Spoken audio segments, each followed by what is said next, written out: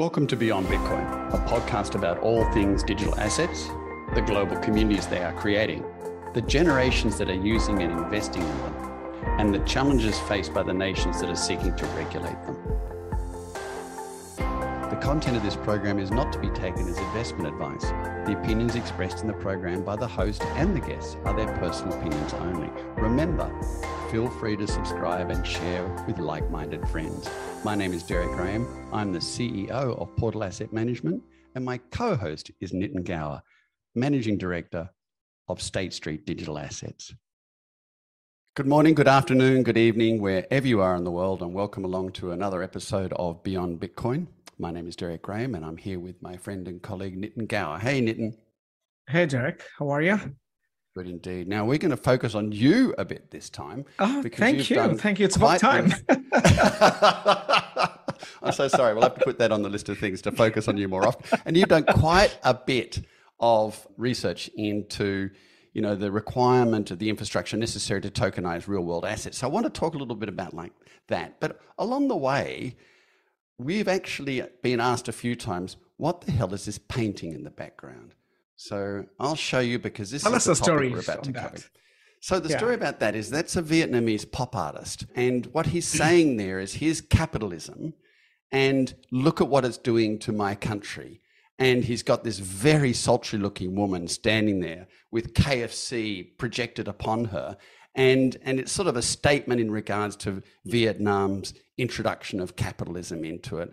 And I happen to love the painting. My partner, Grace, happens to hate the painting. So it happens to be in my study, which is the reason why you're all tortured by it too. But today, we're really talking about capitalism, aren't we? Because we're talking about how to tokenize real-world assets. So let's just get a little bit of this in perspective about what we mean and what real-world assets are out there to tokenize.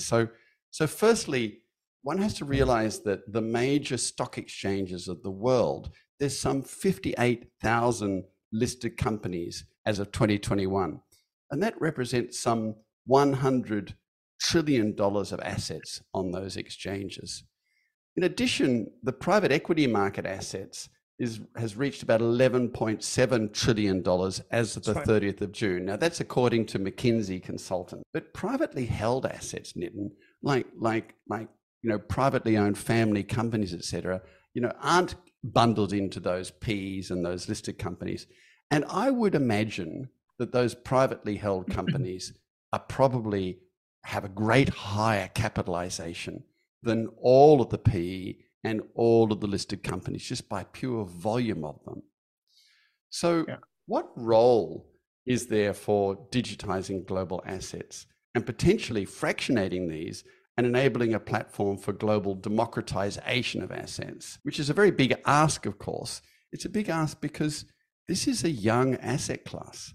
I mean, yes, it's got a few thousand tokens, but what distributed ledger technology platforms are big enough to be able to put an entire stock exchange on them, or more to the point, the global stock exchanges on them? And is this a sort of a nexus point for my painting capitalism there to actually really democratize assets? Now, what I mean by that is I'm not talking about whether it happens to be socialist, communist, or democrat. No, I'm talking about what it truly means, which is, to enable everyone to have opportunity. And it seems to me to be this opportunity to globalize real world assets in a tokenized manner is incredibly powerful, but it has probably two big areas of challenge. One of them is technology, which we're going to address today.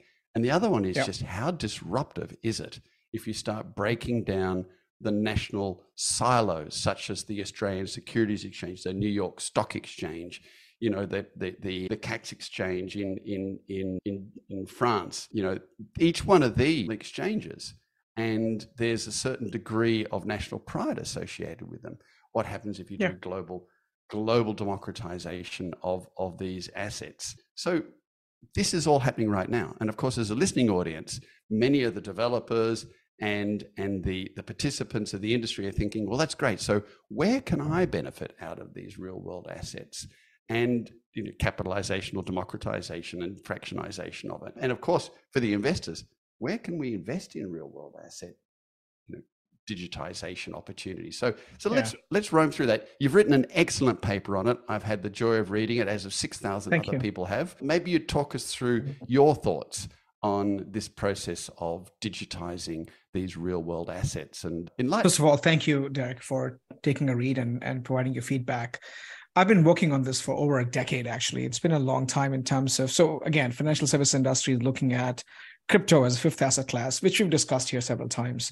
Yes. Crypto is about 1.2 trillion today, give or take. It was 3 trillion at its peak. And if you look at traditional financial markets, this is sum total of all the other asset classes. This is your home, equities, mortgages, bonds, hedge funds. It's about $470+ trillion. So you can imagine that in bigger scheme of things, crypto is still a rounding error, if I can use that term, and it's growing. But the question that keeps coming up is, how can we modernize the infrastructure to all the things that you mentioned? Is every country has secondary markets, every country has an exchange, every country has different rules and regulation, whereas crypto, essentially, and we've cited this example before, if you had an Ether anywhere in the world, the access to crypto markets is exactly the same. There are no barriers, same rules of engagement, and that has a certain power of bringing, again, an egalitarian force to providing the same rules of engagement, not giving necessarily the West a undue advantage of, again, having a much more powerful markets. So looking at that, again, in theme is what can we do in using the same technology that has the power of truly creating global markets and that's a Herculean task, because remember, there's already a world that exists and we live in it. And how do you transform that world, which is in the process of being digitized, by the way? In many cases, if you look at the guts of financial services industry, there's a lot of old tech because it's been evolving for 35, 45 plus years. So there's a lot of legacy, and the burden of legacy is always a challenge, because for the same reasons why we in the United States still write checks and trying to get off writing checks, which the rest of the world makes fun of us, and rightly so. It's the burden of legacy. Visa, MasterCard was the first one in the US, and it's been ridiculed for the cost structures, but that's legacy. And the legacy has gone through its own maturity, and it works. So let me shed light on the article that I wrote, which was essentially going towards my thesis, which says that for us to truly take advantage of taking blockchain and applying that to existing capital market infrastructure, this is how we move things. So this is how trade happens. What do we need to do to build? And the normal thinking in the industry is, let's tokenize an asset and we'll solve the problem. Whereas I think that you need to build the infrastructure first, which is to build the rails that the asset can travel on. So let me paint a picture of how things are done today. And I will draw an analogy of terms of what are the challenges with today's system, which many people don't really know.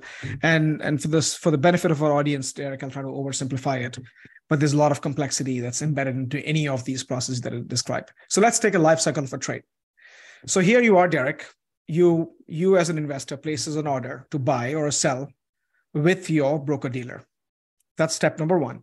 Step number two, broker-dealer firm sends the order to a secondary market, like an exchange, like CAC 40 or NASDAQ or NYSE, depending on what exchange it is, or market for execution. So markets are, again, you have secondary markets, you have other forms of secondary markets, that are marketplaces besides the typical exchange.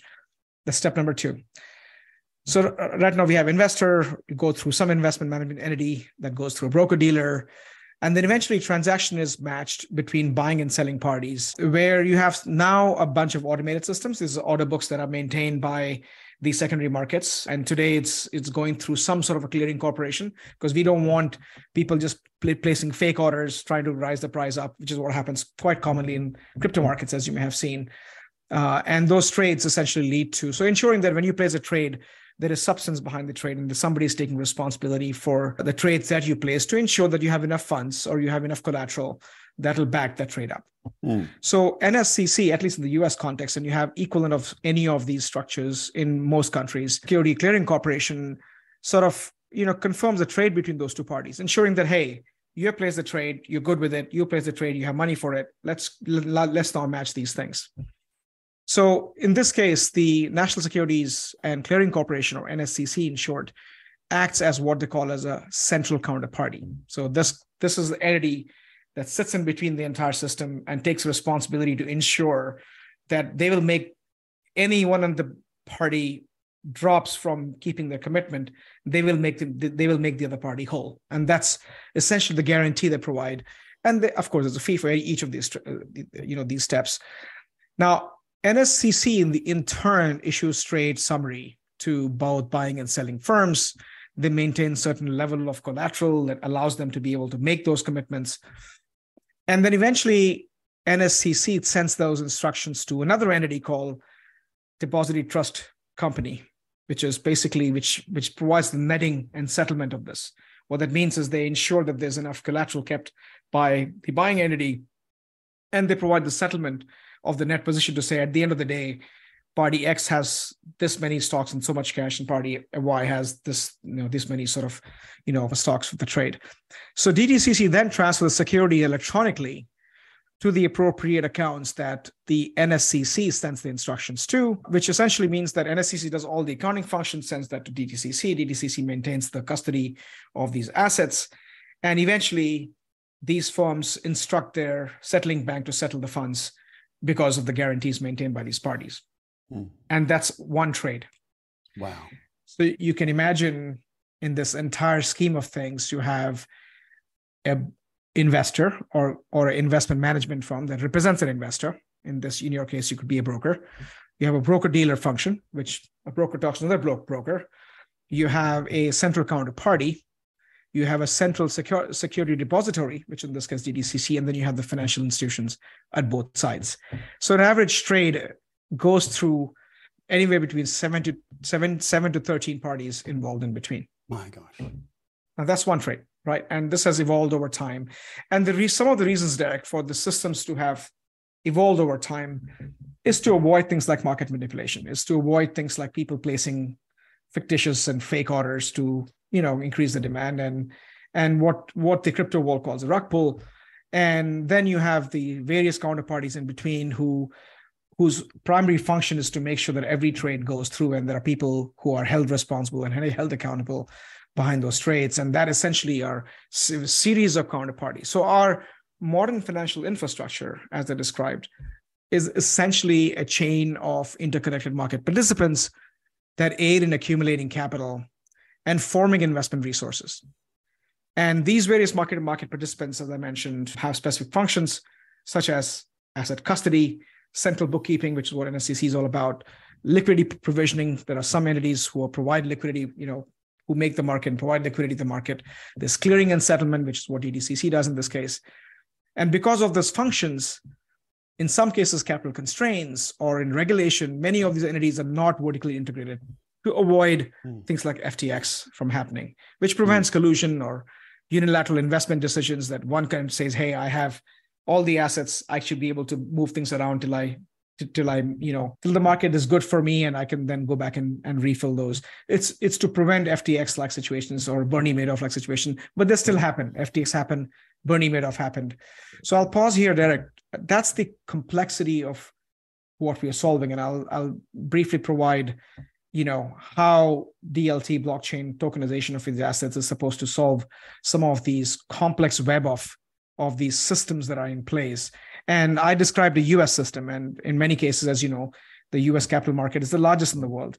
So a lot of parties around the globe have adopted the same model to mimic the US systems for the same reasons that US has adopted over time. So you can actually see exactly how this has evolved as a legacy set of technologies.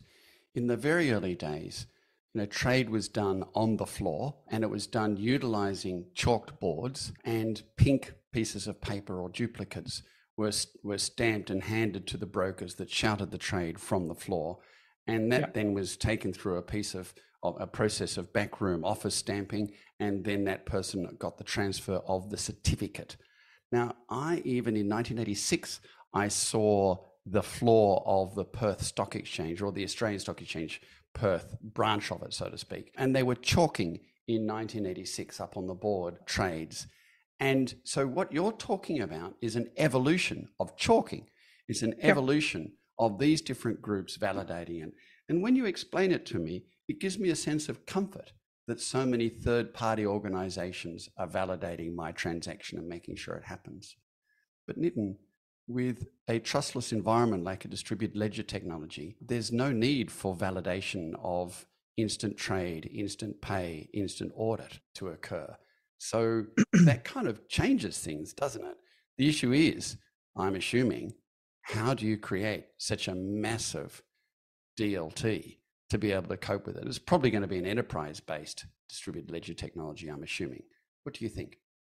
Yeah, no, absolutely. So that the answer is yes and no, right? One is it's easy for crypto because verification, validation, creation of this asset is happening on chain.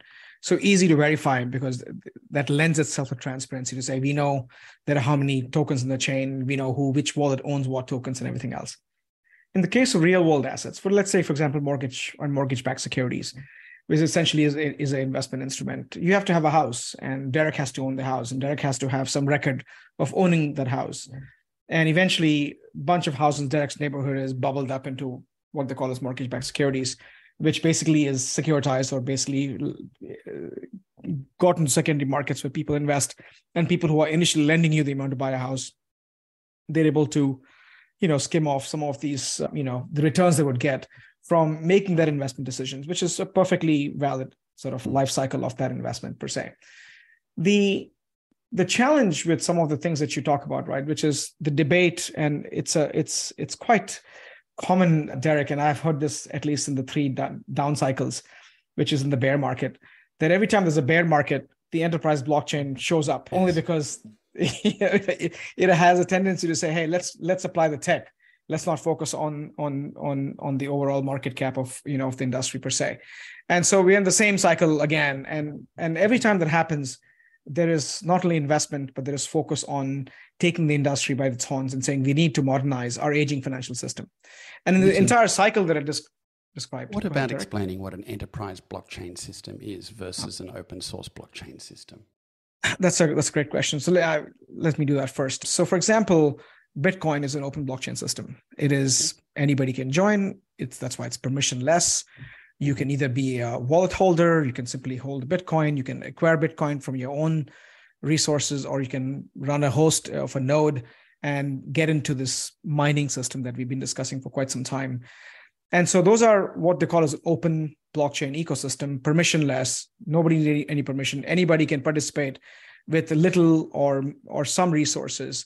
And that's essentially the open networks that anybody can join and things are transparent. When we look into permissioned blockchain, which is opposite of the open networks of permissionless, that essentially implies that you have enterprises, which means that if you're involved in doing securities trading, which is what the process that I described, or you're involved in trade finance, then you don't need every Tom, Dick, and Harry to be in that network. You only need the certain parties who are tasked with doing the business, of whether it's trade finance or whether it's trading securities, the entire life cycle that I described of the 7 to 13 different parties who are involved in it. You don't need the entire world to be on the network. And so that way you govern the access to say, if you're not a financial institution, you cannot participate in this because you're a regulated entity. And we expect certain things of you. We expect you to follow the rules. We expect you to know and follow the rules. We expect you to have fiduciary responsibility, have prudential sort of regulation adhered to in terms of keeping the asset safe and so on and so forth. So which means that any Tom, Dick, and Harry simply cannot join the network. You have to be a regulated financial institution, something similar to the existing financial network, except that now it's a blockchain-based transaction system where blockchain provides a transaction network, and we are onboarding these known participants with certain due diligence built into the system. And once they join the network, then they can perform the assigned task that's given to them. And at that point, by the nature of these permission blockchain networks, they're only transparent to the network participants, not to the rest of the world. And even that transparency, because of the data privacy laws and everything else, can be obfuscated, which sort of, which becomes an interesting advantage, but also a problem, because in many cases, some of the true advantages of blockchain is transparency, which lends itself to the trustless models that you have described, Derek. But again, the idea there is that because you have a limited amount of market participants, and we know who's doing what, we can still hold the parties accountable if they were to engage in malfeasance or cheat the system, just like what we begin to do in terms of, in case of consensus mechanisms, which is there to protect the security of the entire network per se. So I'll pause here, Derek, to see if that made sense. It does. So it solidly has a role, enterprise blockchains. And what tends to happen is that during the excited times of open source distributed ledger technology discussions, it becomes very much an esoteric discussion about the global good of transparency, et cetera, et cetera. But just like we often hear in supply chain environments, everyone saying we can put this on a blockchain. Sometimes in supply chain, it doesn't need to be on a blockchain. Sometimes in transactions, it doesn't need to be totally open sourced. It needs to be managed in an environment where the special case use and validation of a distributed ledger technology, the fact that you're taking a third-party audited group out, instantly auditing it and providing, infallible track record of the transactions becomes the reason it's getting used, not because it has to be openly seen by everybody. It's simply a transaction base. And in some cases, it's important that the privacy of the transactions are in place. Yeah. So clearly, enterprise DLT has a solid role to play. And in this particular area, I would have thought that it becomes the dominant of these major transactions. Now, I can hear in the background people shouting, no, that's not how it should be. We should see every transaction occur. But tell me, Nitin, do you think it really should be an open source environment, or it should be an enterprise-based environment? Yeah, so I have actually a very pointed perspective on this, and that is a few things, right? One is when you change the world, simply switching to a permissionless world, which is the world today that's dominated by the likes of Bitcoin and Ether, is a radical shift for the existing industries because there's a lot of locked capital and a lot of locked processes which have evolved over time. So to expect a bank to completely ditch everything and switch to a decentralized way of transacting not only breaks their business model, but also breaks some of the systems that we all are used to. We are supposed to go to a bank. We're supposed to hold parties accountable. So there are a few things around it. So the next step, I think, is to build the scaffolding that'll house the foundation of the next generation of the modernized financial infrastructure. And that essentially is saying, let's preserve the market infrastructure. And when I say market infrastructure, all the players that are listed in any market. So every market has an infrastructure of certain parties who provide certain services, which is the permission entities that I talked about. And preserving them and bringing them to this blockchain-esque solves two issues. One, it promotes these entities to focus on digitization, because digitization is the first step to participate in blockchain ecosystem. They have to be in a digital way of transacting. Second thing it does for us is forces the industry to think about asset tokenization, right? So before we go into that model, I'd like to state this, that from a technology perspective, we can take Ethereum, because Ethereum has some of the tenets of smart contracts, some of the business logic built into it. It's a transaction system. It has all the things that we today are processed in this fragmented network that I described, except that now we are flattening that business process. And we're solving the issue of, again, time and trust, which has cost implications in the fee structure, which means that suddenly now I'm focusing on processing efficiency of a transaction. Yeah. And once I get to that stage, you build the infrastructure, tokenize assets. So this is the process of, asset tokenization. Tokenizes an asset, whether it's a real world asset or a token that represents a real world asset, is not only to powering the next generation of digital economy, but it also paves the way for new business model built upon this instance economy. So all the things that we've been talking about in terms of fractional ownership of an asset, and ability for me to create more liquidity now because I can take a bar of gold and break them into, a million small chunks and make it available to the masses. And it's widely understood and accepted now that the blockchain technology lays the foundation for a trusted digital transaction network. And not only is this remediating over some time, but it fuels the growth of marketplaces. It fuels the growth of secondary markets due to new synergies and co-creation because of this digital interaction that's happening in these newly created marketplaces. I think that's the end goal, but you simply cannot show up one day and start building that stuff, because just like travel agents, and I joke about this in all my public presentations, Derek, that there was a time, and I'm old enough to realize that, and I had moved to the United States, that I would go to a travel agent. I would actually shop, and the travel agent was nothing but a information broker. So there are two reservation systems in the world. Sabre and Amadeus, which basically bring all the inventory of our seats. And the travel agent would mark up and they would find the best rates. But we don't have travel agents anymore. Well, maybe some are still there for different category of customers, but we all go to Expedia, Trivago, and we curate our travel experiences. But they do more than just booking travel for us. They're giving us the entire travel experience in terms of, hotel, airlines, and other experiences that we like to engage in when we travel. Similarly, I think that once you begin to digitize this entire industry and tokenize assets, then you'll find a certain level of disintermediation, and perhaps there are new intermediaries that may pop up. And the whole idea there is to provide the immediacy of transactions, whether it's globally or whether it's the same country, which has its advantage of unlocking capital. It has the cost of reduced fee structures, because suddenly now you have all these entities who are collecting rent. They don't exist anymore. So you have all these advantages that can be expected, but we need to start building the highways first before we take advantage of that speed that we aspire to achieve, if that makes sense. So I can see that building the highways is going to be very beneficial for those high-end developers that are going to have that knowledge to be able to build enterprise-based infrastructures like this. But where do you think the opportunity is for industry participants that are currently in this industry? And where do you think the opportunity might be for investors that are looking at this going, well, that's interesting. This is going to be enormous, this real-world assets, RWA, as you say, being tokenized. That's just a huge industry. And it's not just huge. It'll go on for decades and decades. It is. And the what's interesting is I work for a large financial institution, Derek, as you know, and I've had this conversation day in, day out. Not only us, but any large financial institution has now a digital asset team trying to explore this in terms of their role, both in terms of transformation, but also in terms of disruption. And there are hundreds, if not thousands of companies, as many as you have in the blockchain crypto world, have transformed. For example, if you look at Chainlink or Talos or many of the who are really designed for crypto industry, have created an offshoot to address the existing financial institutions and eventually existing institution, not just banks and FIs, but also large corporations and large shipping entities and so on and so forth.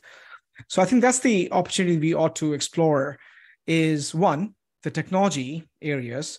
Then you have the digital asset infrastructure companies who are trying to bring technology closer to financial institutions and provide integration between the two worlds and coexistence, which I think is such a huge opportunity simply because the existing assets, these are not just private markets, but also existing sort of stocks, bonds, and equities collectively is 470 plus times higher or bigger than crypto assets. So all the investments going to new corporations, new entities who are trying to not only transform the industry, I think it has a multiple X impact on this because this is a proven market.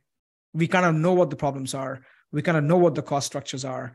And so once you're able to understand what you're disrupting and what you're transforming, it's easy to understand the multiples of returns that you can expect, which is hard in the same venture space if you were to make investments in the crypto space because you're relying upon crypto's market cap to go up. So it's a longer conversation, but I'm hoping you get the point in terms of the investment attitudes and avenues in these two areas. So traditionally, if you provide very high rates of liquidity for an asset, you increase its price earnings ratio.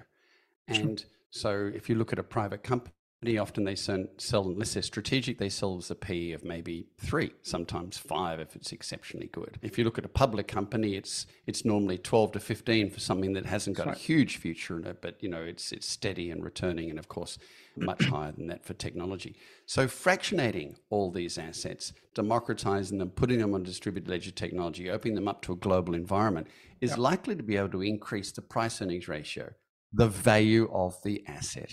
So that's another instant thing that may well happen. Look, fascinating discussion, Nitin, as always. Thank you so much for building such a, a really interesting paper that's shaking us and is sort of putting some flags on the ground saying, look at what the future is going to be. Look at the path forward. The path forward is going to be extraordinary, but disruptive at the same time. So I hope the audience enjoyed that. I look forward to seeing you next week and probably getting our hands back into the local current activity that's occurring around the world because it always is occurring. Thanks, Nitin.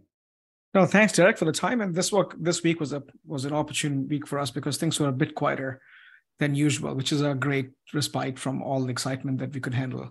So thank you for giving me the opportunity to share some of the perspectives. Good on you. See you next week, Nitin. Take care, Derek. Bye. We hope you enjoyed our weekly conversation. If you have any questions, comments, or suggested topics, please contact Nitin Gower or myself on the emails displayed here or via our LinkedIn profiles. Feel free to subscribe and share with like-minded friends. Stay well, inquisitive, and engaged. See you next week.